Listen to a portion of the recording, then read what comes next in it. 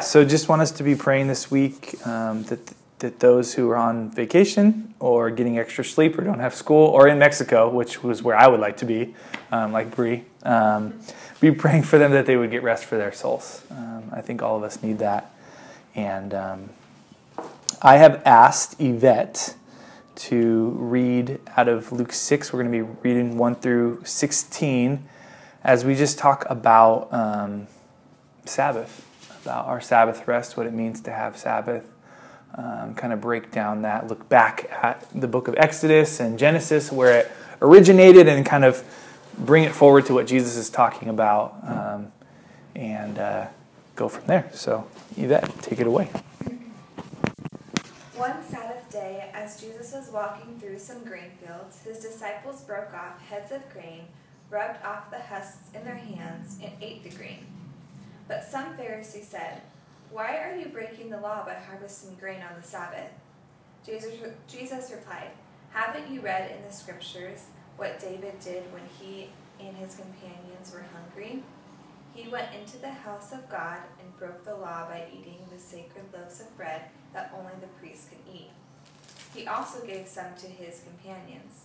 And Jesus added, "The Son of Man is Lord, even over the Sabbath." On another Sabbath day, a man with a deformed right hand was in the synagogue while Jesus was teaching.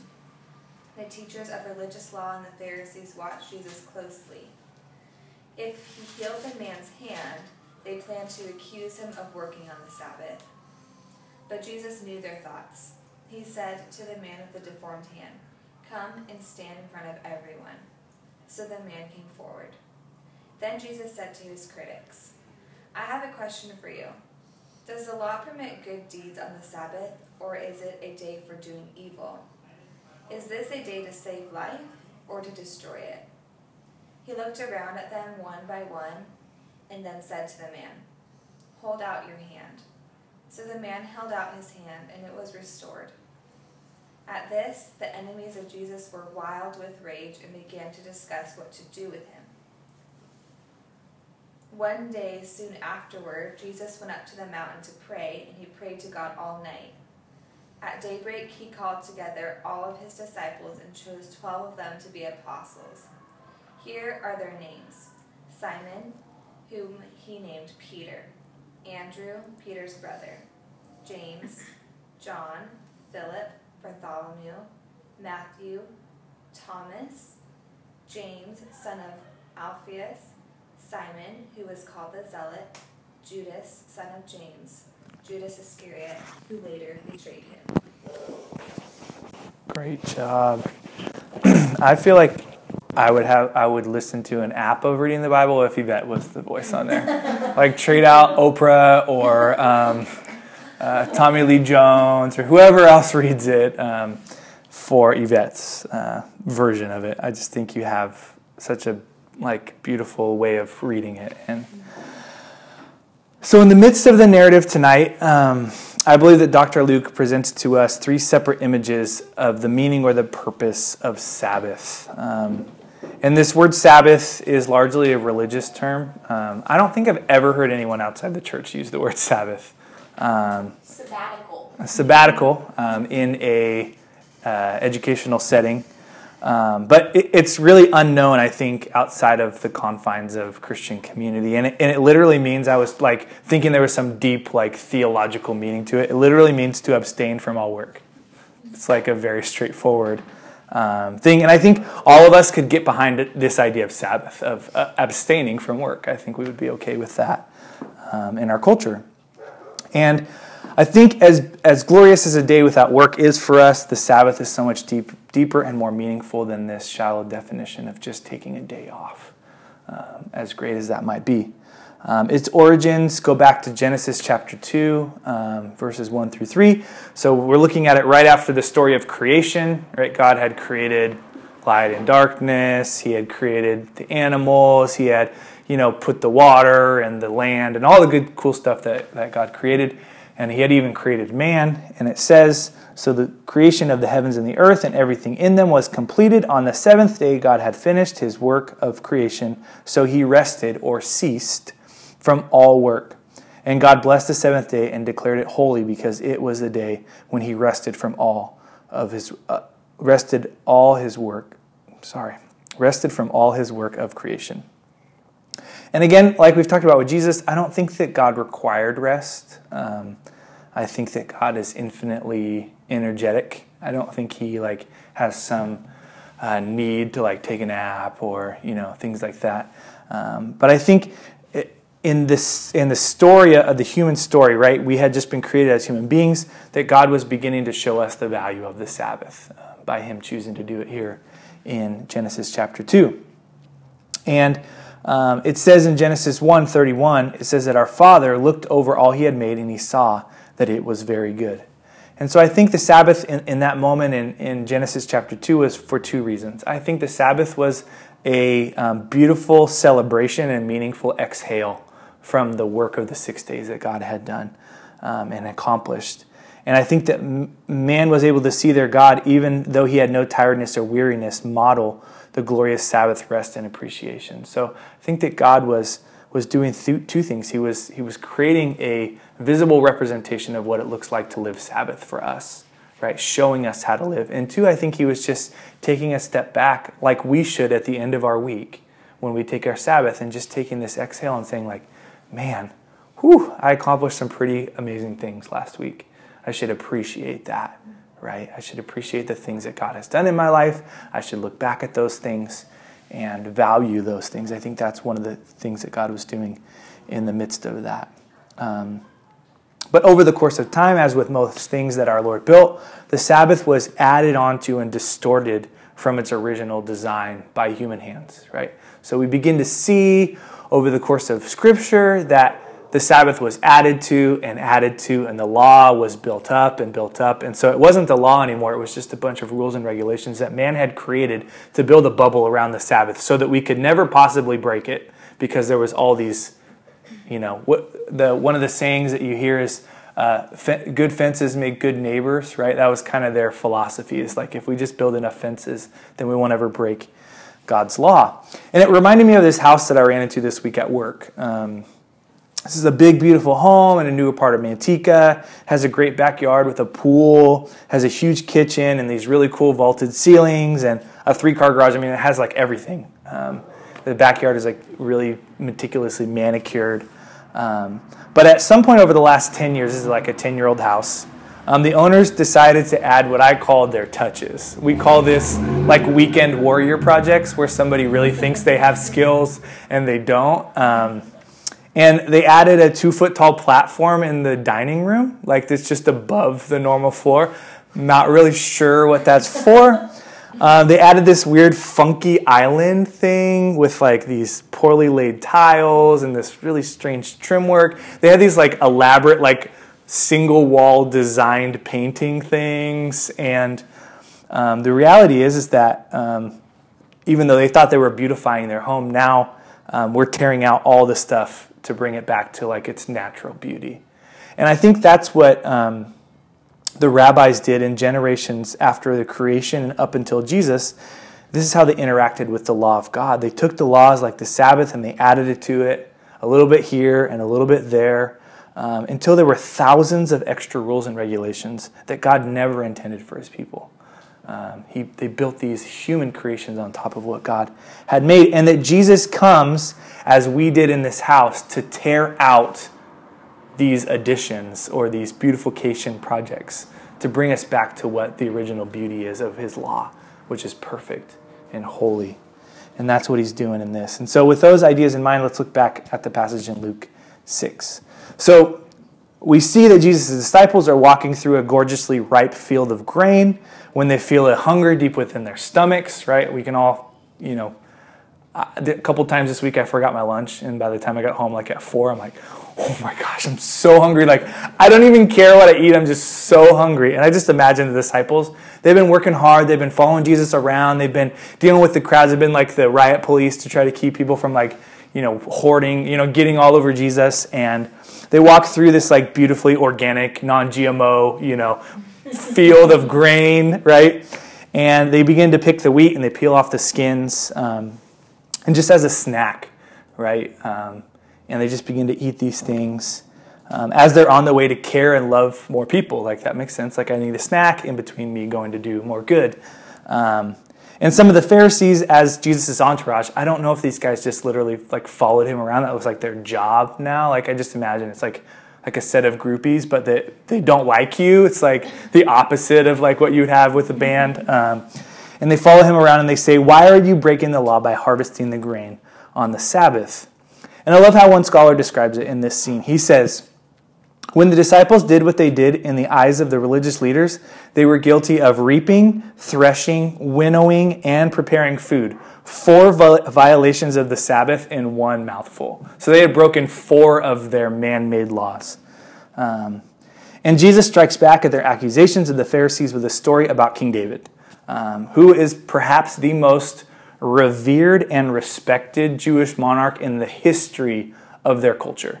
When you talk about David, man, people were like, David was like up on a pedestal. This guy was the bomb. Like David and Moses and maybe like Isaiah, like, or Elijah were like up there at the top. And you don't say anything bad about David or them, or those are fighting words, right? And Jesus talks about, well, guys, you remember that time when David, he goes into the temple of the Lord and he takes the bread that was set aside just for the priests, that was holy, that at least you called it holy, and David ate that with his soldiers, and they were not priests. Like, what's going on here? And this would have also, been an image of breaking their rules or breaking the laws that man had created. And then Jesus, in his authority as God, also adds, "The Son of Man is Lord even over the Sabbath." Or Eugene Peterson says, "The Son of Man is no slave to the Sabbath. He is in charge." Right? He's the one who created it. He's the one who built it. He's the one who knows it better than you know it, better than you think you know it. And Jesus is, in this passage, stripping away all the unnecessary rituals and rules to get to the heart of the matter, which is Sabbath rest for his people. And I love how another biblical scholar says about the Sabbath. He says, "Any application of the Sabbath which operates to the detriment of man is out of harmony with God's purpose." I want to say that again. Any application of the Sabbath law which operates to the detriment of man is out of harmony with God's purpose. So anything that would act as if it's the Sabbath but harms man or causes a more burden on man is not what God intended for the Sabbath. And this gets me to one of 4 purposes, I think, that in this passage of God's purposes for the Sabbath. The first one is, I think Sabbath is designed to bring rest and comfort to our physical bodies, our emotional selves, and to the deepest parts of our souls. So it's not just about sleep, as important as that might be. I know that on Sundays I really enjoy, that's our Sabbath day, is to sleep in and just lay in bed and not have to feel like I have to go anywhere or do anything, right? It's deeper than that. It has to do with our physical bodies. Just, I don't know about you, but sometimes I just need a break from like the emotional state of life. It's just like there's all of these things that swirl and these people that try to throw things at you or like carry their burdens for them, and God is just giving us a rest from that. And even for our hearts, like sometimes we just need God to do things in our hearts. And I love how it says in Matthew 11:28, it says, "Then Jesus said, 'Come to me, all of you who are weary and carry heavy burdens, and I will give you rest. Take my yoke upon you. Let me teach you, because I am humble and gentle at heart, and you will find rest for your souls. For my yoke is easy to bear, and the burden I give you is light.'" And so I think Sabbath, for me, recenters our beings. It recenters ourselves on Him and allows His Spirit to fill us up for the journey that's ahead, right? We talked about how in Genesis chapter 2 that God was looking back and saying, man, how amazing was that I did? But it's also, I think, a refreshing and a refilling so that we can look forward to what God is going to do in the week to come. And I think the Lord is gifting us with the ability to recharge our batteries and to be comforted in the deepest parts of ourselves. In Exodus 16, verse 29, it says, "They," or us, "must realize that the Sabbath is the Lord's gift to you." It's the gift that God has given us. I think it's pretty amazing. So let's continue. Let's continue to the second story in this passage. On another Sabbath day, Jesus is doing what he always does, which is he's teaching in the local church. He's teaching in the synagogue. He's reading the scroll of the Old Testament. And in walks a man with a deformed hand, which Jesus sees immediately. That's what one of the things I love about Jesus is that he immediately sees our needs. It's evident. It's like, I just imagine this church filled with people, and this one guy walks in with a deformed hand, and Jesus sees it like as soon as the guy walks in the room. He sees past all the other stuff to see the needs of his people. And the Pharisees, on the other hand, immediately see an opportunity to catch Jesus and breaking their rules, right? And it says if he healed the man's hand, they planned to accuse him of working on the Sabbath. What a sick mindset of the teachers of the religious law had towards Jesus and those in need, right? They didn't care about what people needed. They didn't care about healing people. They didn't care about people being restored. They didn't care about any of this other stuff besides the fact that they wanted power, and Jesus was a threat to their power, a threat to their control, a threat to their religion. And Jesus was messing it all up for them, and they were just looking for a way to eventually send him to his death because he was just doing too much good stuff for God's people. And it says, Jesus summons the man right up to the front. And I think, to me, it's like Jesus is saying, this is a teaching moment here. Okay, I'm not going to just like heal him over here in the corner, and that's not because I want to get glory for this, but like I want to show you guys, okay, let's talk about this. Let's talk about what's going on here. And the Messiah says to the crowd, he asks them this question: does the law permit good deeds on the Sabbath? Again, this is a teaching moment. Guys, let's talk about what the Sabbath really looks like. Let's talk about what it really means. And I love, no one is brave enough to answer Jesus. They're all like dead quiet. It's like silence. A pin could drop in the room. And it says Jesus simply restores the man's hand. And of course, those who are against Jesus, says, were wild with rage and looked for ways to get rid of him, to trip him up, to execute him eventually. And our Lord, I think, basically tells and shows the crowds that there is never a wrong day to do something truly good, or that human need is more important than religious rituals. There's never a day that is bad to do good stuff, right? To do good things for people. And I think this gets us to our second purpose for the Sabbath. I think the Sabbath allows us time with God unhindered by our schedules for him to work in our lives. Unhindered by our timetables, unhindered by our work schedules, unhindered by all these things, that we just allow ourselves to slow down one day a week so that he can speak into the deepest parts of our lives, right? I think that God uses this day to hit the reset button for us and allow us to get back on course with him. In Exodus 16:23, I said earlier that we're going to talk a lot about Exodus, which is Riley's favorite book. It says, tomorrow would be a day of complete rest, a holy Sabbath day set apart for the Lord. So we're taking time to stop, to think, and just to be with Jesus on this day. And I think for us in our culture, it's so hard for us because we live 24 hours a day, 6 days a week. We're hyper-focused on ourselves being the center of our universe. That's the reality. We are so selfish and self-centered. It's all about me. I got to accomplish my career. I got to do this. I got to go to the gym. I got to, all these things we have to do in our lives, right? And we're so hyper-focused. But on the Sabbath, I believe that Jesus retakes his rightful place at the center of our lives. He says, hey, I'm over here. I'm over here. You've been focusing on you this whole time. You know that, like, I'm at the center of this thing. You know that the universe is like, I think of it like back in the 1300s when they thought that the whole universe revolved around the earth. I think that's how we think. All the planets, all the stuff in our lives, everything revolves around us. And Jesus is saying, hey, I'm the sun over here. The whole thing revolves around me. That's how this works. And if it doesn't, everything gets out of place. Everything gets off its axis. And I think that we just need to stop and just to be with Jesus so that we can remain in love with our first love, right? Remind ourselves that, man, Jesus, you're right. I've made this whole week about me. I've made my whole life about me, and I need to realize that it's not. It's about you. And if I put you at the center, everything else seems to kind of work itself out. But if I put me at the center, it never quite goes how I want it to go. Let's look at the third story. After all these powerful moments with the crowds, Jesus again withdraws to what it says is a solitary place on a mountain so that he can pray. It says that he spends all night talking, listening, and hearing the voice of his Father. At daybreak, Jesus returns to the city and calls the 12 guys who would spend the next 3 years being inspired to take the whole gospel to the whole world. What a beautiful relationship with his Father. That he would go up there to spend time with the Father, and they would have this conversation and say, hey, what do you think about this guy? What do you think about that guy? I just imagine they were just like, man, I think Peter's really good at this.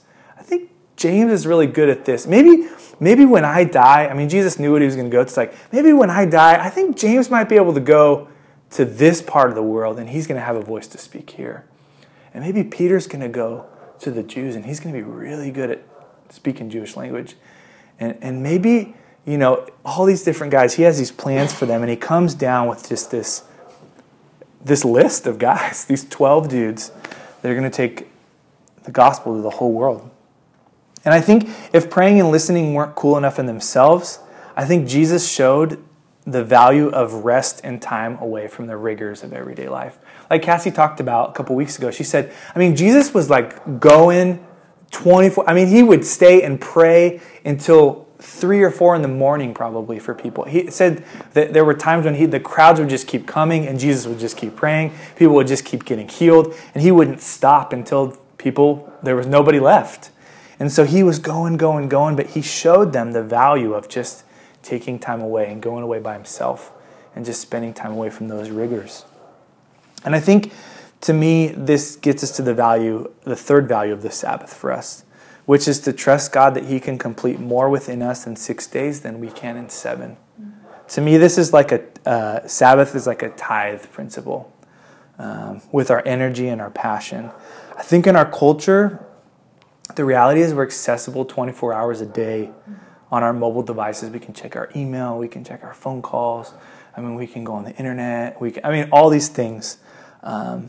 America is one of the greatest places in the world for wasted vacation hours. I think we waste more vacation hours than any other country in the world because we're just so consumed with my work isn't going to be there tomorrow. I just have to finish it, right? We take work home with us as part of our job. We bring it with us. We don't leave it at wherever we are. And I think being a workaholic in our culture, it's encouraged, it's rewarded, it's praised. You advance your career if you just kill yourself at work, right? I know guys who work in construction trades, and they work for us 5 days a week, 8 hours a day, and then they work on the weekends for other guys. I'm like, man, I don't know how you do that. I'm exhausted by the time I get to the weekend, right?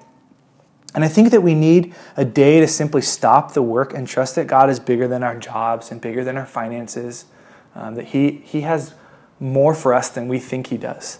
And I was looking at this study that was done out of Norway, and it concluded that workaholics are much more likely to suffer from ADHD, OCD tendencies, anxiety, and depression. The numbers were staggering. Some of these were you're 30% more likely to have these if you're a workaholic than you are if you're not, which is incredible. We're literally running ourselves into the ground and making ourselves sick by the way that we work and the way that we live. God has designed our bodies and our souls for rest. And when we don't do these two things, we break down and are not able to function the way that God has created us to. I think when we don't rest, we're not living, we're existing. We're just trying to make it. The people I talk to in life, when I go to the bank or I talk to my coworkers, they're just trying to get to Friday. It's everything is about just getting to the weekend. I don't think that's how God has designed us. That's not, to me, living. That's just existing for the first 5 days of the week. And then you get to the weekend, and I think it's a letdown because it's not as great as we want it to be, right? And I remember that even our God in Genesis 2 ceased working and saw that it was very good when he rested from his labor. He saw that it was good. So we must take a step backwards from our jobs to see the good that we've done and take time to rest for the adventures that are ahead. Our life, it's not a sprint.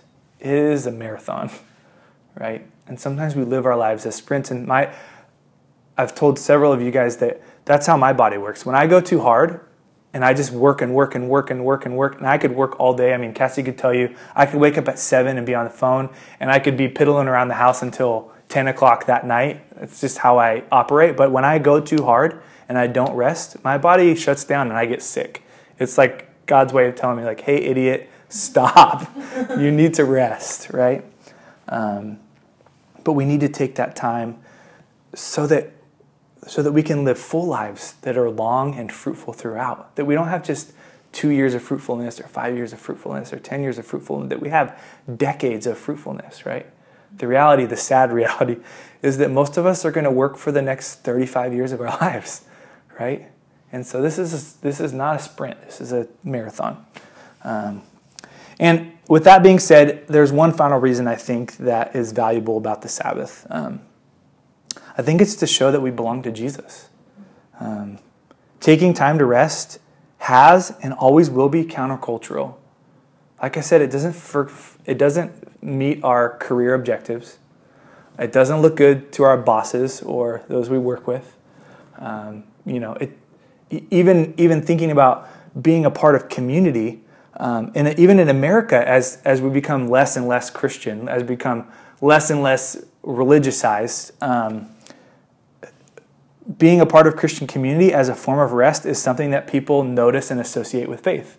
When you go to church on Sundays, people associate that with God being involved in your life, whether you're Mormon or Jehovah's Witness or Christian or whatever. If you take a day to go and be a part of community, people associate that, right? They mark you in some way. I think of a conversation I had with my coworker Ross, where he calls me on the weekends. And he's like, hey, I know I can't call you tomorrow morning. He calls me on Saturday because you're going to be at church. I'm like, hey, Ross, man, I told you like 5 times. Like, we do church on Saturdays. And he was like, oh, yeah, I know you're a Christian, So I know that you go to church on this day. And I'm like, trying to, even in his mind, a guy who doesn't know much about Christians and doesn't know much about God, he associates that type of rest being a sign of being a Christian, right? And it says in Exodus 31:13, it says, be careful to keep my Sabbath day, for the Sabbath is a sign of a covenant between me and you from generation to generation. It is given to you so that you may know that I am the Lord who makes you holy. I love that. It is a sign of a covenant, a relationship between us and our God from generation to generation, which basically just means forever. There's no end to it. And we as followers of Jesus are set apart from a world around us and are designed to look and act different than those who don't yet know Jesus. Taking a Sabbath is a way for us to live out through our physical and spiritual decisions what God is doing within our hearts and our souls, right? And I think that our Saturday nights, at least for me, is a part of our Sabbath. It's a way for me to be rested. It's a way for me to be encouraged and strengthened, right? And that when we set this aside, that we're marked as somebody who knows the Lord. So to me, we need Sabbath. We really, really need Sabbath. I don't think we could stress enough how valuable ceasing from work and resting in God is for us. Our physical bodies, our emotional state, and the deepest chasms of our soul require regular R&R, rest and relaxation. Without a once-per-week regimen of Sabbath, we have a tendency to spin out of control, and honestly, we have a tendency to just wear out. We have a tendency to make other things a priority. And that God has designed us for a beautiful time for us to cease working and simply be in His presence, which makes us whole. He has made space for us to recharge and rejuvenate. And the Lord wants us to use this once per week time, whenever that might be. And it doesn't have to be Sundays. It could be Mondays. It could be Wednesdays. I don't think He's concerned with the day of the week as long as we take it to bring energy and encouragement to our soul. And so I challenge each of us as we think about the Sabbath this week to be faithful to it. Not out of religious ritual, but out of a desire to serve God and to find relaxation for our minds, our hearts, and our bodies. Because God has designed it for us as a gift. Sabbath is a gift for us. So I've got a couple questions for us to chat about.